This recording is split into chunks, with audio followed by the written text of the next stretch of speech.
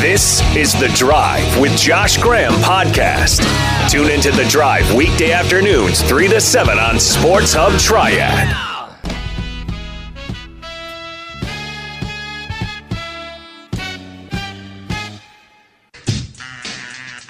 Reading social media the last 24 hours, you'd think it's doomsday for college basketball.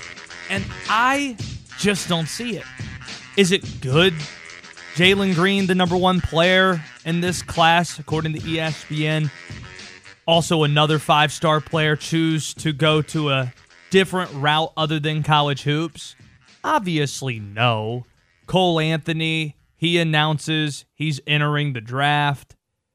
That happened a few hours ago. Of course, I'd selfishly like to see him stick around in Chapel Hill. However, suggesting that the NBA is coming for college basketball stuff is disingenuous at best, flat out misleading at worst. After reading further into it last night, I don't even think yesterday's news threatens college hoops one bit. Jalen Green, first off, and Isaiah Todd, who decommitted from Michigan, five-star player, to join him for this team in California that's going to be put together. They aren't even playing in the G League.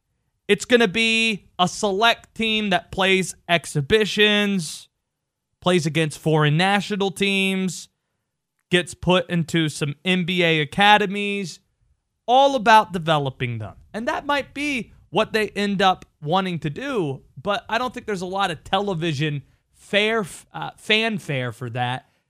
And I don't think that's really going to help them build their brand between now and whenever they're going to get drafted. I heard Woj on SportsCenter yesterday saying that this is essentially a bridge between now and whenever the one and done gets abolished.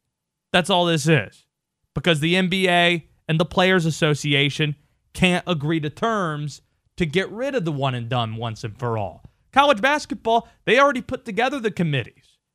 The Rice Committee, they singled out the one and done as something that needs to go in order for things to get better. But it's an NBA rule. And the NBA and the PA hasn't figured that out yet. So this is kind of like a Band-Aid to get them to that finish line. Woj says that's still 2 or 3 years out. Remember 2018, just a few years ago, the NBA trying to entice players to actually compete in the G League? Different than yesterday's news. They put it out there. Hey, it's going to be $125,000 that you play with to go to the G League, and nobody took them up on it. The idea of going to play for Canton or to play in Maine wasn't appealing enough, or at least $125K wasn't enough to get them to go there and to play against guys who are mostly making $30,000. Grown men who are trying to make a name for themselves. Not a great spot to have someone who's 18 years old making 18 times what these older guys are making. Probably not the best setting for that. So nobody took them up on it. So these guys, they're not even playing G League basketball, and you want me to think that college basketball is going to start crumbling to the ground? College hoops, they don't even need these very few prospects that would be looking to play overseas or looking to jump to this developmental league. How do I know that? Tell me about the player in this year's college basketball who's been a massive game-changing player, one of the biggest stars in the sport, that college basketball would be missing out on if he chose to do this, let's just say a year ago. Like, we already saw this play out. 1995 to 2005. There were so many guys deciding to go from high school to the NBA that the NBA decided to put this rule in place. So we've already seen this movie. College basketball, they were just fine. They survived. They thrived. Let's go through the top 5 teams in the country. And you let me know which of these teams has a guy they might have lost to this developmental league or this developmental program that the NBA is putting together. Kansas, the number 1 team. Devon Dotson, he wasn't a freshman. Udoka Azubuike, who I believe was the runner-up for the Wooden Award, he's a senior. Number 2 team, Gonzaga. Kispert, he's a junior. Dayton, Obi Toppin, a sophomore. Don't have to worry about him. His best players, his best teammates, they're all upperclassmen. Florida State, yeah, Patrick Williams was great, and he put his name into the draft, but he wasn't going to get $500,000 the same way the number 1 player, Jalen Green, got it. Trent Forrest, Devin Vassell, they aren't freshmen. Baylor, you got Butler, who is an awesome player, sophomore. Number 6, San Diego State. Number 7, Creighton. Best players, upperclassmen.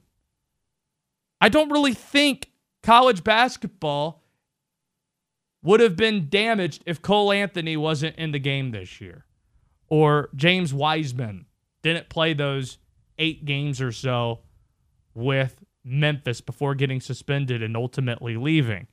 I'm not saying it's good news for college basketball. I'm saying this news has nothing to do with college hoops. It was mainly about keeping kids from going overseas. It's more about R.J. Hampton, who, by the way, decides to play overseas, thinking that would be better for him to prepare for a pro career in the NBA. When's the last R.J. Hampton headline you heard? I don't see him being projected as a top 5 pick. I don't see many places having him as a top 10 pick.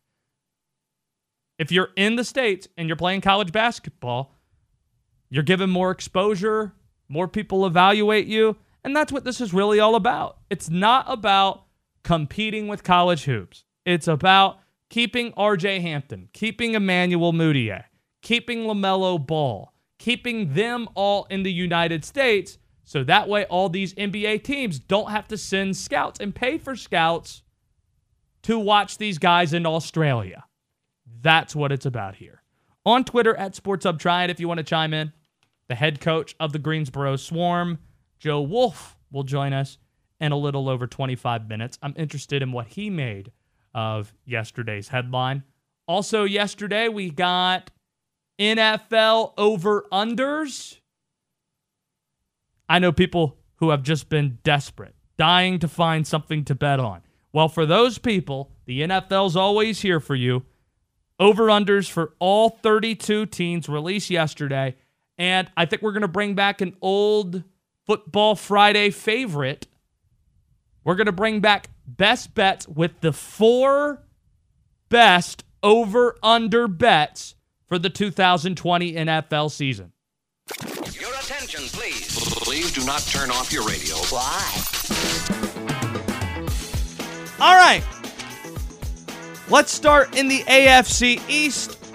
The Buffalo Bills over-under right at 9.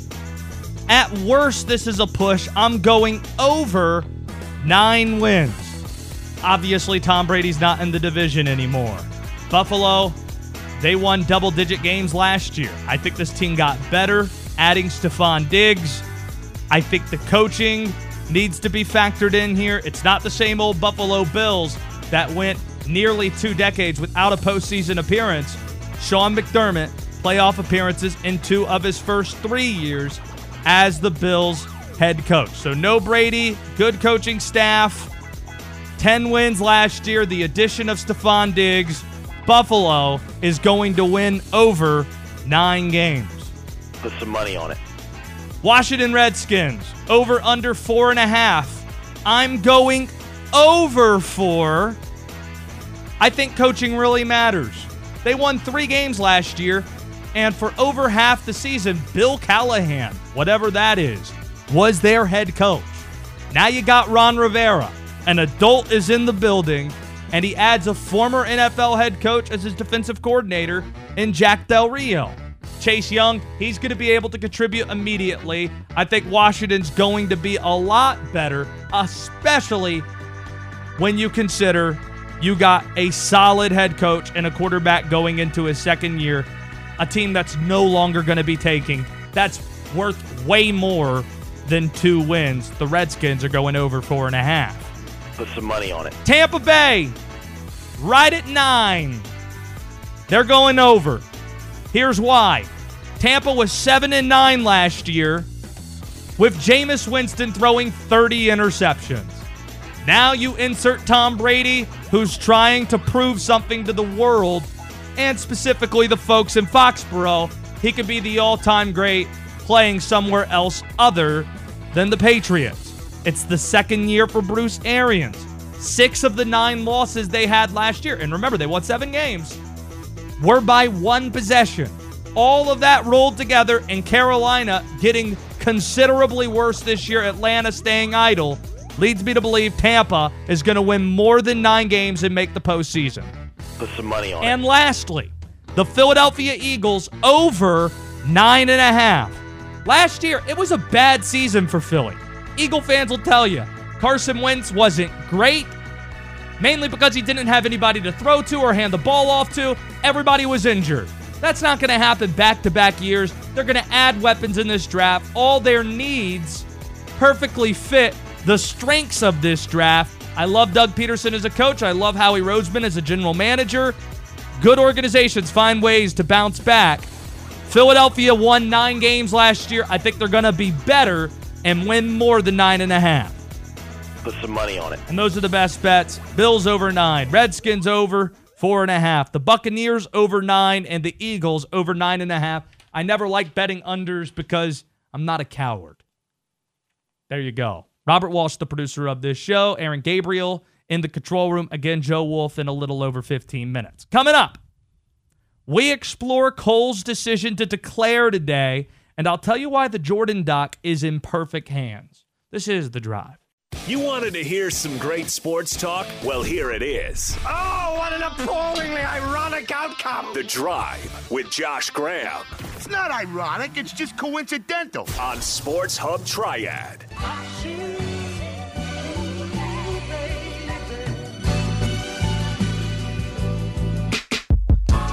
The Chicago Bulls just tweeted this out. You're offered $5 million to score against Michael Jordan one-on-one. You're given 10 chances. This is prime MJ. If you fail, you won't be able to hear music ever again. Would you still lace up? We're now being joined by Joe Wolf, who played with MJ, with the Tar Heels, of course, the head coach of the Greensboro Swarm. This is the perfect question to pose you right from the jump here. I hope you're doing well. I would. Lace up. Yeah, it's also prime. It's prime Joe Wolf. So prime MJ versus prime Joe Wolf. 10 opportunities to score. Do you? Oh, yeah, I just back him in and lay it over him. Yeah, I don't think he can handle there that. There are no rules except the old bully ball rules, and I was bigger than he was, so, yeah. That would work. I mean, when you watch old video, I don't know if you've had time to watch some old video. I know James Borrego, he's been giving some old tapes to some of his players to watch in this time where everybody is at home and can't really be in gyms. I was watching, I think, the Lakers play MJ's Bulls in the early 90s, and MJ, he had nothing for Magic Johnson. Like, Magic Johnson, his build, if it was one-on-one and he got him in the post, Magic scoring every single time. Have you had a chance to watch any old video? Yeah, well, I watched it while I was playing in that area, yes. And it was a different type of game then. We relied on the post players to draw a double team.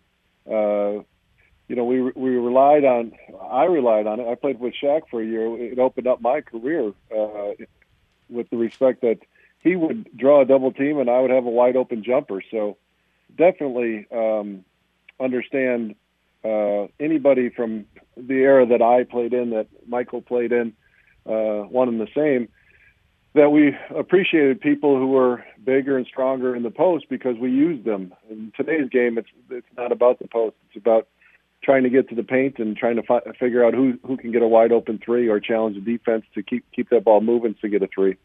What's the best personal story with MJ you have for us? Like what's the one when people go up to you and have want an MJ story you have packaged ready to go?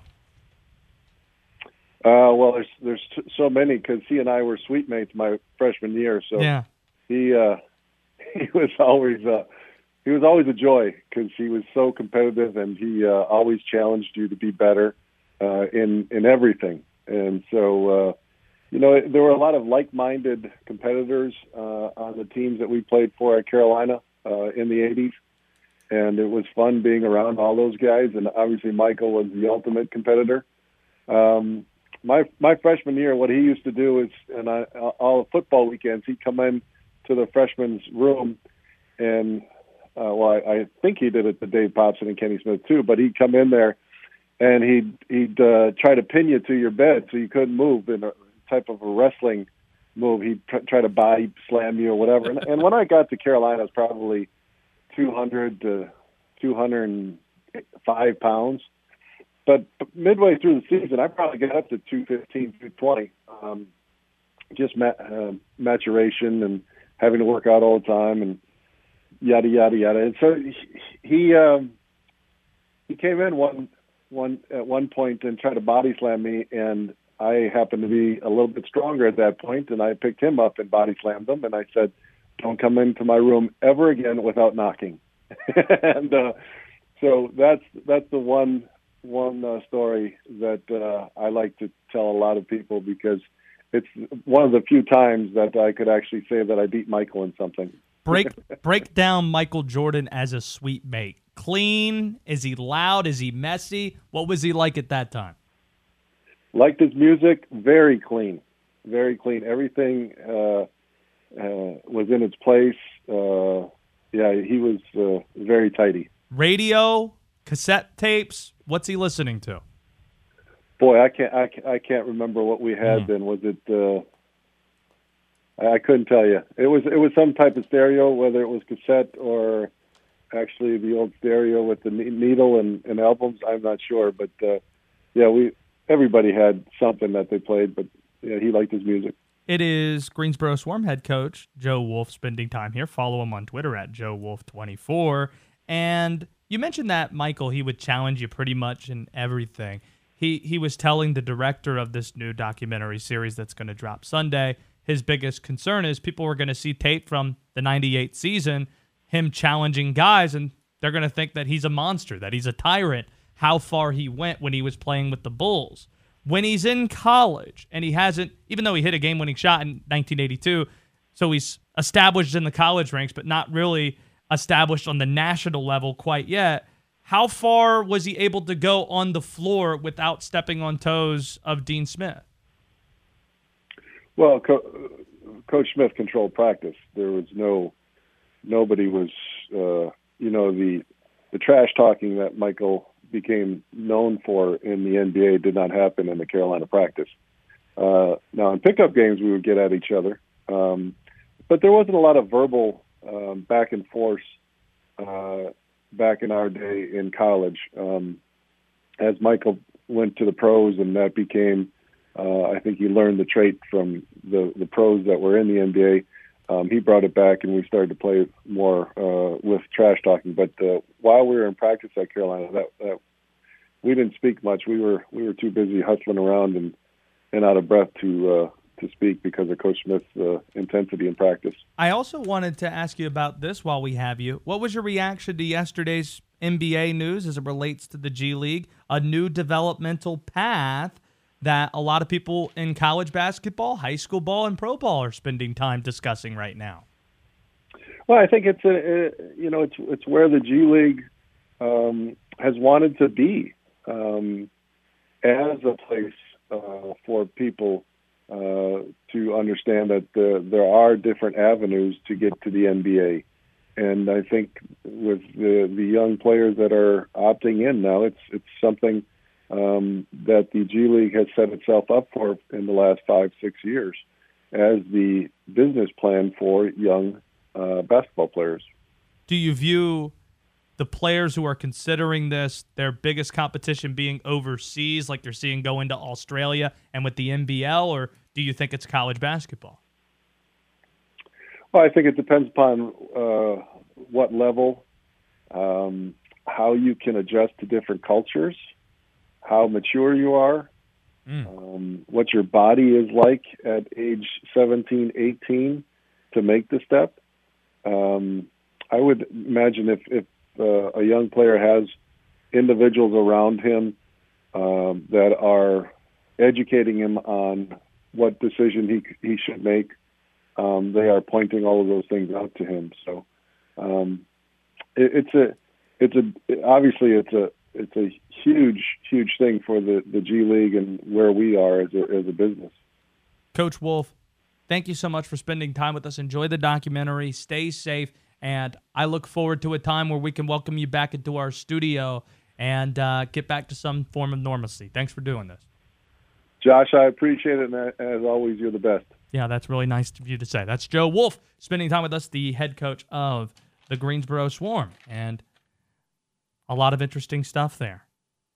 Not smart, Michael, trying to pin down someone who's 200, 205 pounds when MJ's this skinny kid, even going into his junior year. Probably Coach Wolf has about 20, maybe 30 pounds on him. Robert, I have what I believe to be the best top 10 list I've ever done. I've said that on this show. Robert, you've been on the old show at our last employer. I've been doing top 10 lists for the last 5 years. Too long. Yeah. And this is the best one I think I've ever done. Really? No maybes. I think this is. This isn't you, Jay Glazer, big news, and no. Your top 10 list top up, is it? Top 10 dances. I'll be here for it. I'm excited. Top 10 dances. I am feeling very good about this top 10 list. Aaron, you got your notepad in front of you. Any idea what direction this might be headed in? Do you think you could guess a couple of them? Probably can guess a few. I'm just interested to see just how good this top 10 list is. All right. If you have guesses, top 10 dances on Twitter at Sports Hub Triad. I'm psyched about this. Listing up my top 10 dances next on The Drive. Josh Graham loves to talk sports. He also loves to take herbal body baths to keep his skin supple and youthful looking. You're on The Drive with Josh Graham.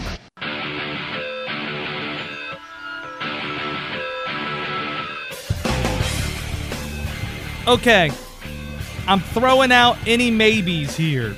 I have what I believe to be the best top 10 list I've ever done right in front of me. In honor of The Last Dance, it is my top 10 dances.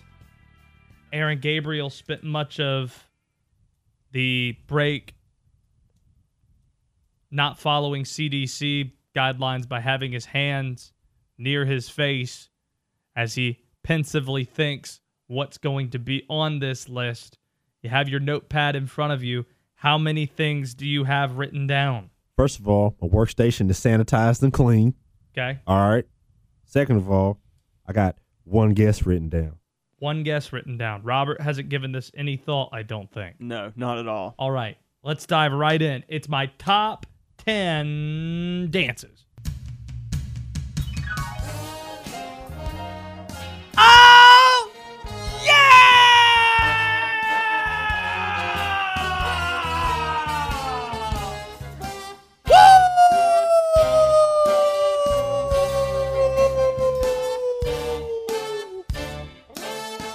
Top 10 dances on Twitter at Sports Hub Triad. Number 10, my number 10 dance. Randy Floss.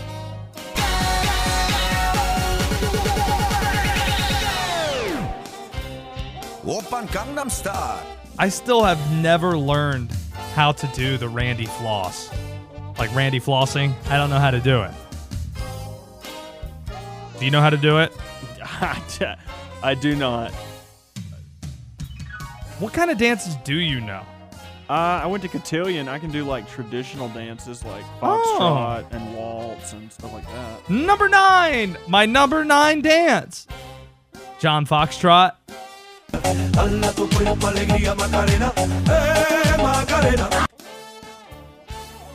Number 8, my number 8 dance. The Stanky Legler.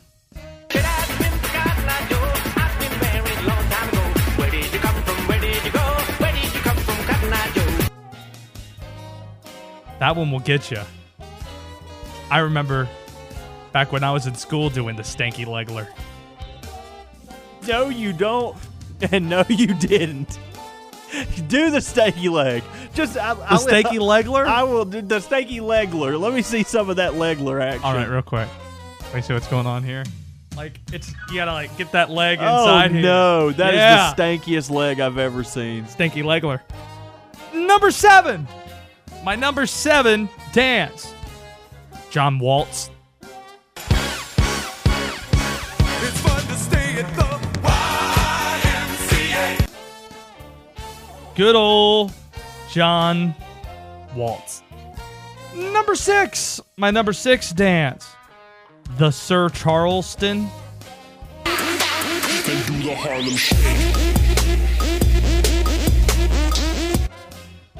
I went to a basketball game last year and they still played that song. It is a high school specialty, kind of like any AC/DC song that has anything to do with like Back in Black or any of their top hits. That's a high school hit. Number 5.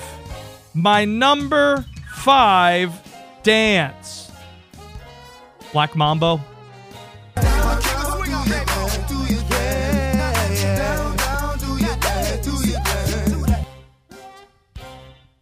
R.I.P. Number 4. My number 4 dance. Shag Keel O'Neal.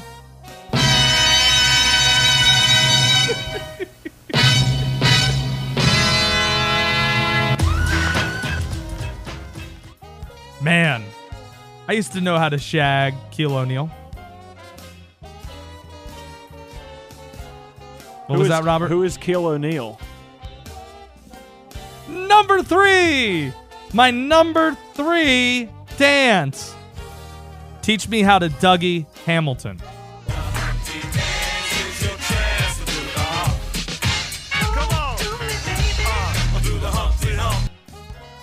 Oh, that song was great. What's so funny? Nothing. Let's get a number 2. Number 2. Top 10 dances. The Kevin Harlan Shake. Yeah, we should coordinate.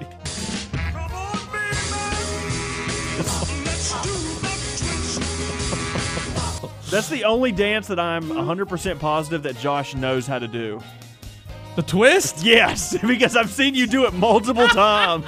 Multiple, not even just like you were drunk at a bar, just like yesterday after the show. Randomly breaking out the twist. He was just... Dude, the twist is great. Can I hear that one more time? Just the twist? Oh my God. That's all I want.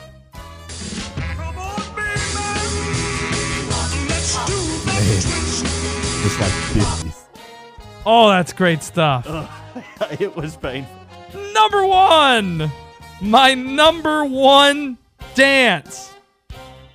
David Tapper. I wanted it to be this. Soldier boy, I'm in it. Why me crack it? Why me roll? Oh no! I forgot Soldier Roy. Soldier Roy was on the outside looking in, wasn't he? Soldier Roy was not thought of, if I'm being honest. But I'll tell you some others that were thought of. What you got? AP pole dancing. All right. How did that not get put in there? The dab. Don Hula. How about the electric slide Drexler? I hate that one so much. San Diego chicken dance. I got a few for you. Cabbage Patch is a Houlihan. I like that. All right, what do you got? I got Philip River Dance. Okay. Oh. I got CMC Hammer Time. Wow. I got the San Francisco 49ers. Wow. And I got Tua Left Feet Tagovailoa. Oh my God, Tua Left Feet. That is fantastic. I thought you were going to say Tua Step. That's where I thought you were going. Oh! And that's the top 10 list. I have people saying, oh, the Macarena should have made it on this list. The people that say stuff like that, like, Those are my guesses as well, but I don't know how long you've been listening to this top 10 list, but that is not what he's doing. That had me thinking. Chris Please Macarena. Don't do that. Don't. Should have been there. Maybe the Dabo. I can't let these kids boo again. They won out so bad. Man. This was a strong top 10 list. Probably the best one I've ever done. What did you think of the top 10 list? On Twitter at SportsHubTriad, 336-777-1600 being the phone number. In Panthers news, or ex-Panthers news, Luke Kuechly has been talking about a potential broadcasting role, speaking to Mike Tirico earlier in the week. And here's what he had to say. Quote, I think when guys come in on Fridays and Saturdays and you talk to the production crew, you talk to guys like Jason Witten and guys that have played like Tony Romo or Rondé Barber, those guys, you could just tell they played at a high level and they still have the ability to stay involved with the game. I think that part is something that's attractive to me. The obvious thing to say would be, oh, ESPN, you can't get Drew Brees, you can't get Peyton Manning, Al Michaels, Tony Romo. Go ahead and get Kuechly. That's not what I'm saying. Probably not a great spot for him to thrive. A linebacker going into the Monday Night Football booth with no TV experience. However, earlier this week, it was announced Charles Davis is going to replace Dan Fouts at CBS Sports. Fouts being let go off CBS's NFL coverage. So that opens up a spot on Fox's team. Like, they have the lead crew, which is Buck and Aikman, but whoever's working with Kevin Burkhardt is fair game. And I think that might be the spot for a guy like Kuechly. He'd be great on television. Just understands so much of what's going on. He'd probably be great at communicating it. That's the big unknown. With reps and commitment to it, he'd be good. And he's always somebody, much like Peyton Manning, much like Tony Romo, very detailed in his preparation. A lot of what he does, a lot of the reasons why he succeeds, I should say, it stems on the preparation he had during the week. So Kuechly in a TV booth, that'd be interesting. Also, good-looking guy. We've talked about this before, Robert. Kuechly, he might be the most handsome Carolina Panther ever. There's a chance of that. He's right there with McCaffrey, Cam Newton. I think I would agree with you on the handsome part, but I don't think I would agree with you on maybe he's not the most attractive Carolina Panther, at least to me. Whoa. Because, I mean, I like them to have a little personality. I feel like he would be like talking to a baked potato. He kind of does have personality, though. He just chooses not to love share Pepsi. it with us. I love... No, I mean, I was talking to guys in the locker room, and they would tell me, like Greg Dortch, for example. Dortch said to me when he got there, Kuechly, every single time he'd see him, he'd run up quickly as if he was about to tackle him, tap him on the shoulder and say, ACC guys, man, we need more of you. We need more ACC people. Let's go. Wake Forest, let's go. Oh, yeah, he's hot now. I'm glad you told me You know how I know he doesn't have any personality? What's that? Because you said he kind of does. She has a great personality. Like, that's he kind of does have a little bit. In other news, Cole Anthony, it's announced he is declaring for the NBA draft. He put this out on social media. The Heels, they're going to be just fine.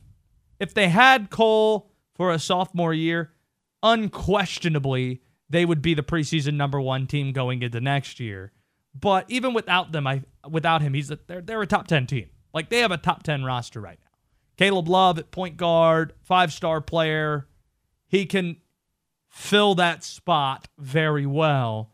But the reason why North Carolina is going to thrive next year, it's the best post Roy Williams has had since the national title team.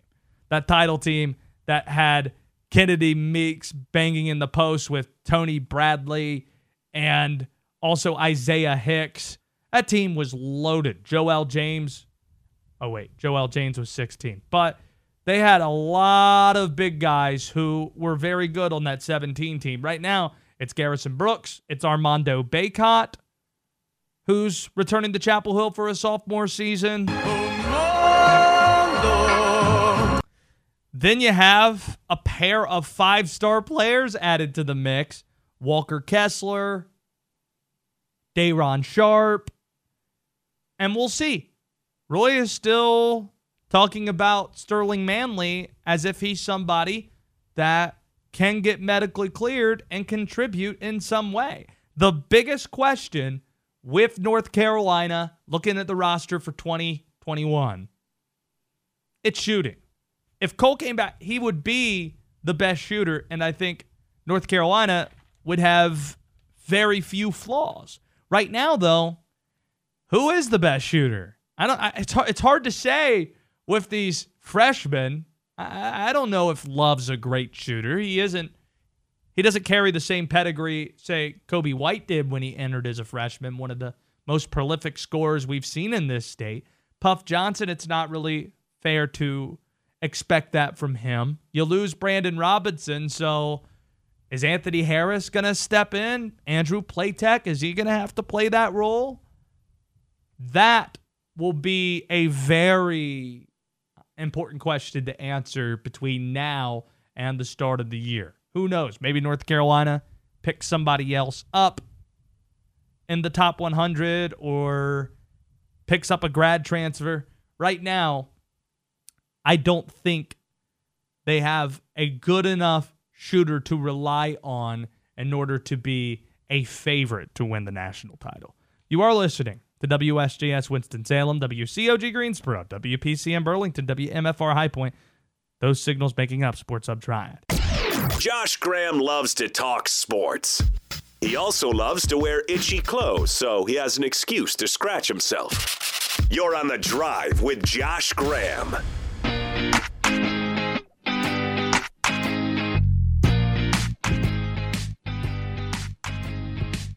Before we get to college basketball, Mack Brown is doing the Lord's work on the recruiting trail right now.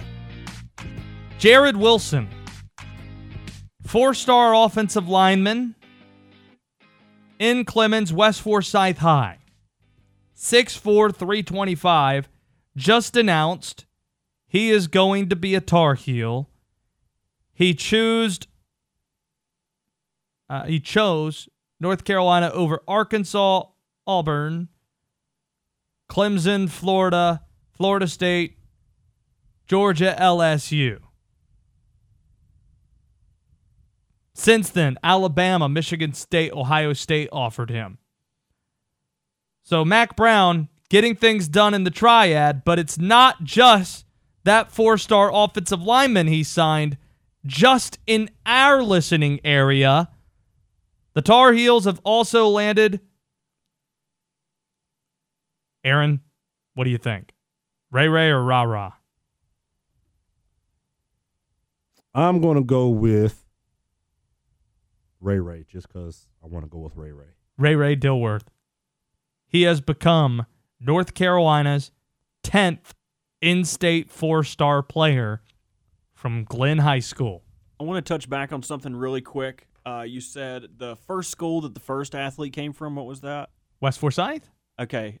Four-Syth is one word. I'm just letting you know about the King thing. There's a lot of dialect changes, so this is not like me saying advance versus advance. Yes, it's exactly like that. It's not like that. It's advance, and it is West Four-Syth. It's Four-Syth. No, I'm trying to help you out. 336-777-1600. If you say Four-Syth, you're a Yankee. Oh, come on. I'm not here to like. I grew up in North Carolina. I spent all my years in this state pretty much. I'm trying to help you. You're going to call me a Yankee because I said Four-Syth over Forsyth? Aren't you from Maryland or something like that? I was born in Maryland. You yank. Get him out of here. So we can't claim Michael Jordan because he was born in Brooklyn, even though he moved when he was a toddler? I guarantee you he knows it's Forsyth, not Forsyth. How can you guarantee that? I guarantee it. I bet you he'll talk about it on the documentary. He'll be like, yeah, I used to go down to West Four-Syth, not West Four-Syth. This is absurd. 336-777-1600. Is it acceptable to say Four-Syth versus Fur-Syth? 336-777-1600. On Twitter at SportsUpDry. I'm down not getting into North Carolina football at all. I'll fist fight over this for the next hour if I have to. Are you kidding me? I'm just trying to help you. We have an hour left to go until the weekend. You're going to correct me on Fur-Syth versus Four-Syth. Yes. Just kind of makes you sound like a prick. That's all. Yeah. Him or me? You, Mr. Four-Syth. It makes you sound more. So Robert elevated. is the guy hang on, I got a phone call. that 1 second. legitimately gets upset with me. Like, red in the face upset when I correct him on something. Aaron has seen this happen a handful of times. He gets so mad when I correct him, and he's going to needle me saying, Josh, Fur-Syth is actually how it's said. It's not Four-Syth. Bleep off. Bleep off with all of that. Now Robert is looking at me, and the phone lines are just exploding here. Let's go to Taylor, who's joining us from the south side of Winston. South side? Taylor, Four-Syth or Fur-Syth? Born in Forsyth County, used to work in Advance. So, sorry, man. I hate to needle you, but no chance on this one. Get him out of here. Okay. Should I just keep blowing through this? I believe Robert wouldn't let him on the air if they disagreed with him. Doug, is it a criminal offense to say Four-Syth versus Fur-Syth? Yes. If you need to do your job, Josh, and you need to know the area. we live a half a mile from West Forsyth High School, and I bet you $5 if you ask Chris Paul where he went to high school, he's going to say West Forsyth. Not I live Four-Syth. in Forsyth County. Look at you, just being defiant. You don't even know what county you live in. Bleep off. Have a great weekend. Those two things are contradictory to each other. I understand that. Four-Syth. This is really where we're going to spend the next hour, isn't it? I'm game. Not just being defiant. I need to know how you pronounce other things. Do you know what this is like? I'll tell you exactly what this is like. Advance? We both went to East Carolina University. Yes. Where is that located? In Greenville? Oh, would you correct somebody if they say Greenville? No. That's exactly what this is. No, it's not even close. Saying Greenville versus Greenville is the exact same thing as me saying Four-Syth versus Fur-Syth. Nah. Not even close, dude. Four-Syth is way I would worse. welcome the phone lines, though. I love hearing other fellow North Carolinians say it correctly. I have a friend of mine who does radio I in don't Charlotte care what he says, then. at WFNZ who went to high school with Chris Paul. If I give you his phone number, again, me not preparing him at all for this. Don't say it over the air. If I give you his phone number and you just randomly call him and we have him on, do you think you could prepare him for this? I'm calling him right now. Okay. We'll do that. And we'll get to the bottom of this. It's a guy who does radio in Charlotte. He's a friend of mine. I wanted it to be a big reveal, Robert. Okay, well, text it to me. Okay. I'll do that.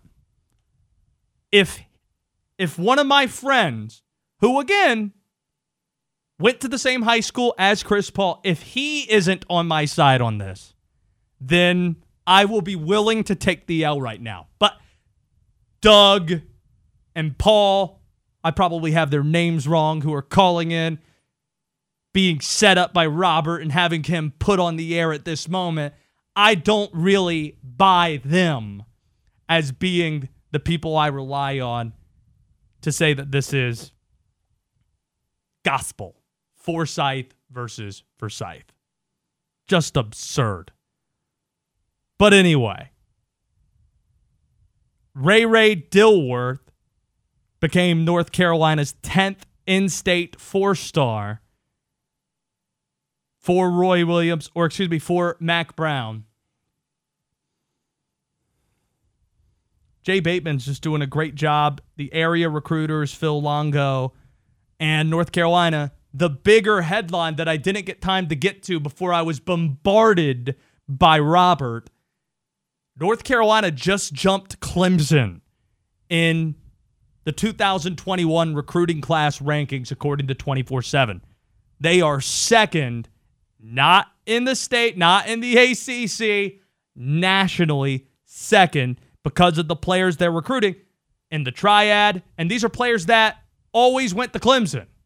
Like KJ Henry, no question, going to Clemson. A guy like Trenton Simpson last year, North Carolina went heavy at him, jumped to Clemson. A player like Eric McClain, North Carolina guy, goes to Clemson. Tanner Muse. They built a part of their empire through out-recruiting North Carolina schools. And now Mac seems to be the biggest threat to that with some of the things he's already doing. I don't even know if I want to take more of these phone calls. Am I going to Scott? Scott, where are you calling from? Calling from Winston-Salem. What county?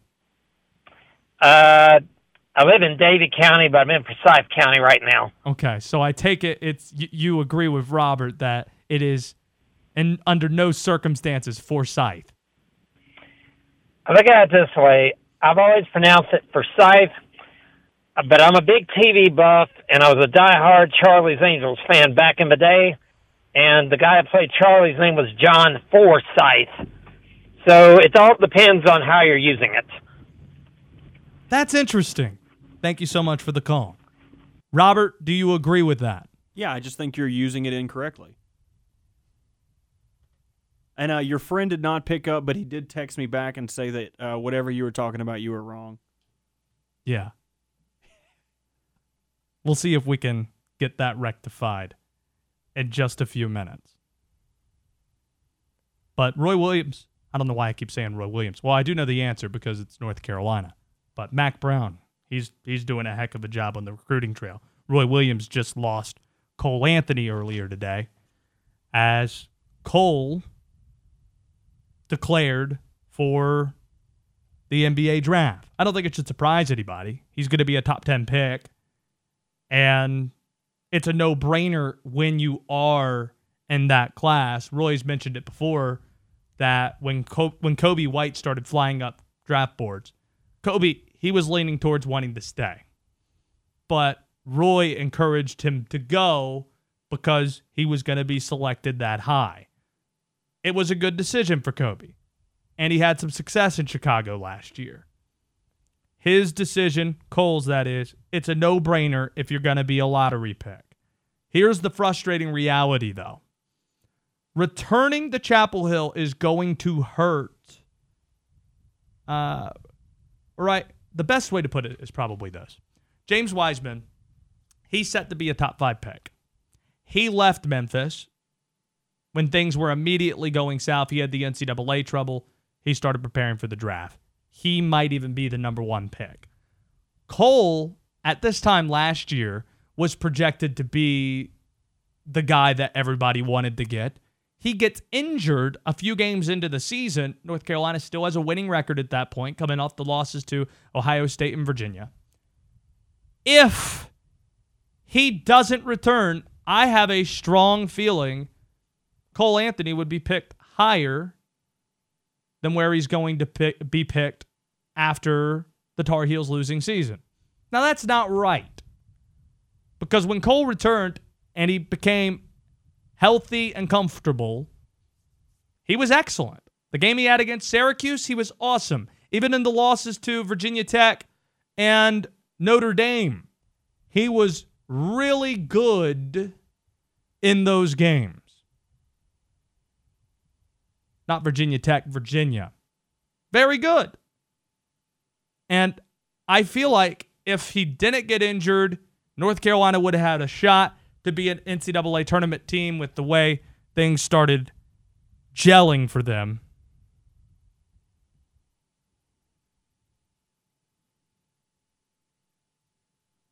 I'm getting a text from the guy in Charlotte. And apparently he's in like a line at KFC. I just want his opinion, man, on Four-Syth versus Fur-Syth. That's all I want. That's all I want. What are you imagining? What are you expecting him? I think he will be more accepting, kind of like that last caller, understanding it can be both. That other caller said it depends how you use it. If it's someone's name and that's how you say their name, then yeah, Four-Syth is fine if you're an idiot.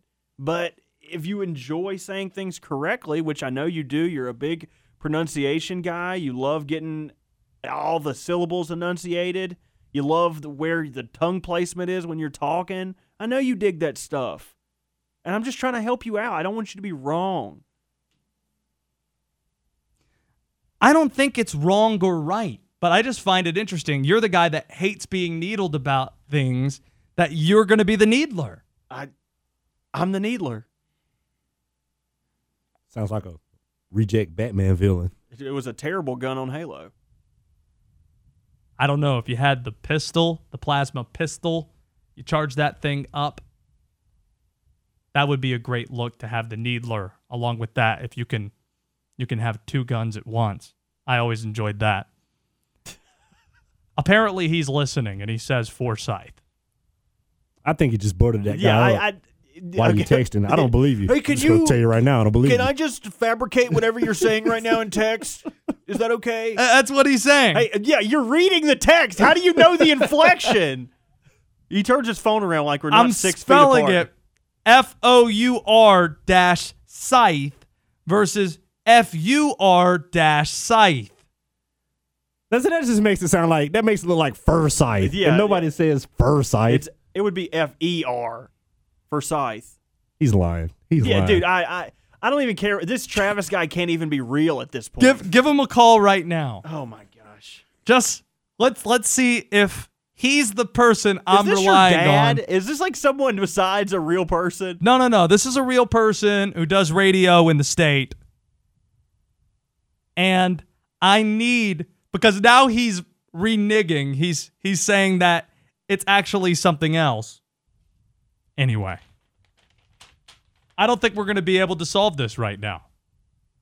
Adam Amin's going to join us in a little over 15 minutes. Maybe he might have a weird story where he's been asked to broadcast something randomly. I remember I was at a fraternity house in Chapel Hill. My brother was in the fraternity, and they heard I did play-by-play broadcasting. They said, hey, we'll pay you in beer and $100 to broadcast our FIFA tournament. Most fun I've ever had.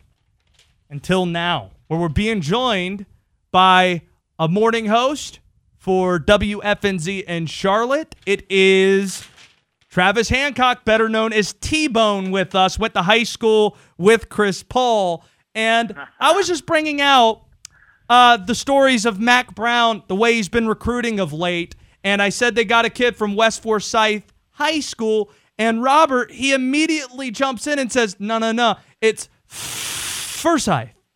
Where do you fall on this? First of all, I also went to high school with Cliff Paul as well. That's got to be mentioned too. Oh, Don't thank you forget for his that. brother Cliff. That's very Got that. important. Yeah. Robert's correct, I believe. It is fur. It said fur more than four. Now, somewhere along the line, it probably was supposed to be four, but in all my years, I'm going through in my head, four always sounded weird. It always sounded like an outsider saying West Four-Syth. Fur-Syth sounds more accurate from what I heard when I was growing up there. So is it egregious to say Four-Syth? Yeah, it sounds kind of weird. Like, we kind of know you're not from the area when you say it that way. That was kind of what we thought about back in the day. Like, oh look at this guy, four. This guy doesn't know what he's talking about. Well, we've had 4 or 5 different callers who have not said four. They've all said Fur-Syth. So I guess I'm wrong on this, and I said you're the only person I would rely on as being an authority on this subject, and here you are. I finally concede that I'm wrong, and I apologize. It's the greatest mistake I've ever made in my career. I'm on my 4th White Claw right now, so I'm not even sure what city I'm on in. Your so your Firth White Claw. Yeah. That's what you're on. Now, like I said, like I said, though, I'm sure it's probably supposed to be 4, but I don't remember it being really called that consistently. I remember a new person would come to school. They'd say, hey, I'm here at West Four-Syth. And we'd say, this person's not going to last very long in the inner circle. And so Fur was the way to go. This is so Robert's right. Robert's this is my so man. stupid. T-Bone, enjoy your White Claws. Thanks for doing this, You buddy. thought I was on your side, didn't you? You thought you had some help here, didn't No, you? well, I didn't try to sabotage it at all. Robert, you can vouch for me. I texted him, is it Four or Fur? I didn't try to sabotage the poll at all. Nothing. No, you didn't. All You right. didn't. But Robert's correct. He deserves a raise. Hey, dive headfirst into the White Claw, buddy. Good to hear from you. Oh, I'm in, baby. Yeah, there you go. That's T-Bone from WFNZ in Charlotte. Okay, I'm wrong. I have the right to be wrong sometimes. It's okay. What about that raise he was talking about? How do I get one of those? Coming up! Ah, come on. We break down the NFC South over-unders for wins this year. And there are a couple more over-unders I think would be smart to bet on. This is The Drive. Josh Graham loves to talk sports. He also loves to take herbal body baths to keep his skin supple and youthful looking. You're on The Drive with Josh Graham. Jordan is 6'6", 205 pounds. He played high school baseball in North Carolina at Laney High. Michael is from Wilmington. Outfield to the right. The windup and the 1-0 pitch. He swings and lines it towards center field. In comes Butler. Base hit, Michael Jordan. I love that Kurt Bloom, who was the announcer for the Birmingham Barons at the time, he shared that on social media earlier today. That's Michael Jordan's first hit as a professional baseball player. I think most people who have followed Jordan's career might know that Terry Francona was the manager of that team way back when. How about this for a stat if you don't know? His first pitcher he faced, John Courtwright, Duke grad. So you had Carolina versus Duke on April 8th, 1994. Thought that was very cool and a perfect way to segue into our next guest, a Chicagoan, Adam Amin from ESPN, who's pretty much broadcast everything. Give me a sense, Adam. How composed would 21 or 22-year-old Adam Amin sound if he was broadcasting Michael Jordan while also calling minor league baseball? Man, I mean, I've talked to Kurt about this before too. Kurt's one of the all-time great minor league baseball broadcasters in the country, and an absolute staple for broadcasters when they think of Birmingham. Yeah, I mean, it's got to be just a shock, right? What a culture shock. Just like imagine if suddenly Steph Curry decided he was going to go play minor league hockey, and you were the announcer for like the Syracuse Crunch, and you're doing games where Steph Curry is trying to muscle his way through, the minors. It's a very like jarring thing, I would imagine, if you're in Kurt's shoes. And he did such a great job with it. People still talk about the job that he did covering Michael, and he's obviously got stories from that great summer.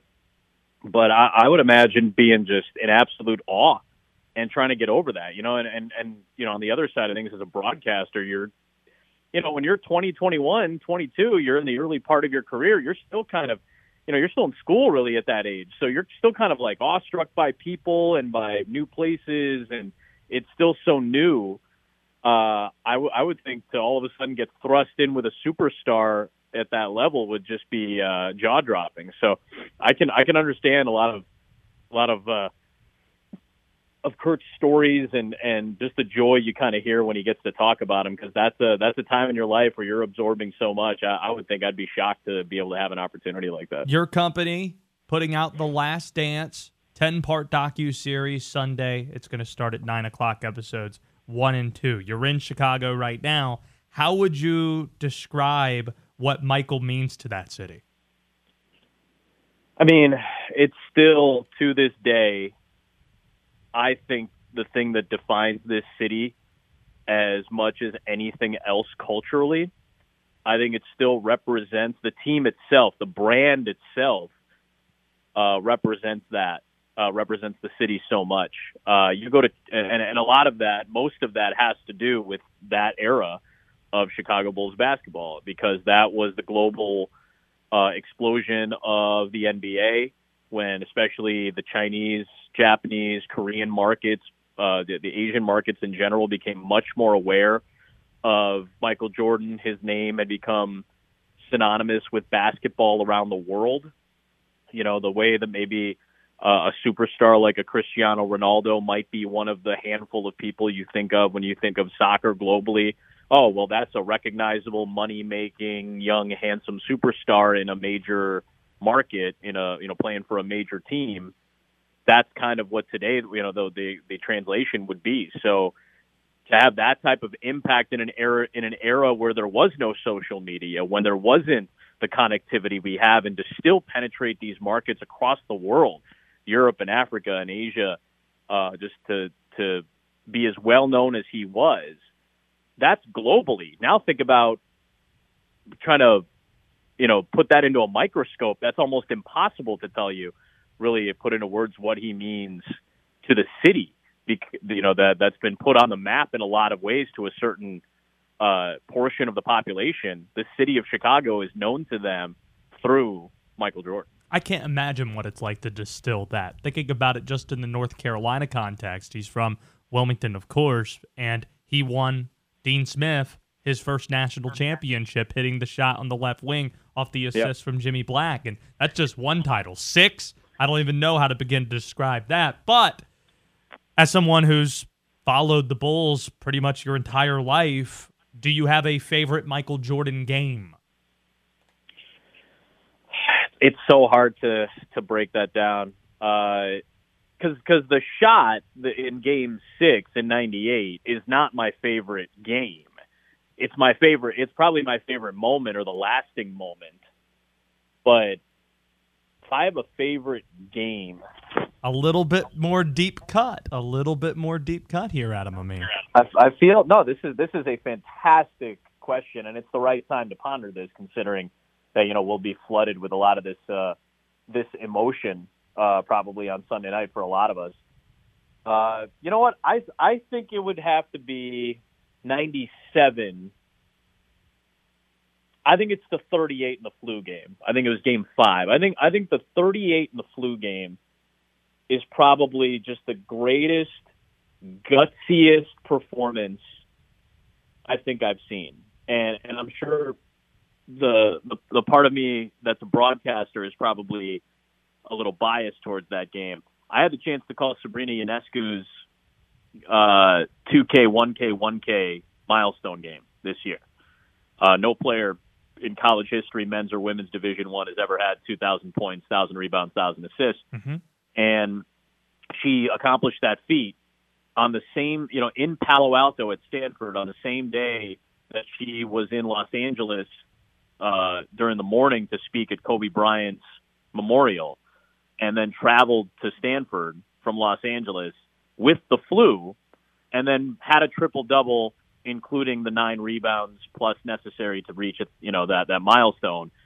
And that's the type of game you live for as a broadcaster. I think that's maybe the gutsiness, the sheer will of that Game 5 in 97, and the image of Scotty hugging him coming off the court at the end of the game.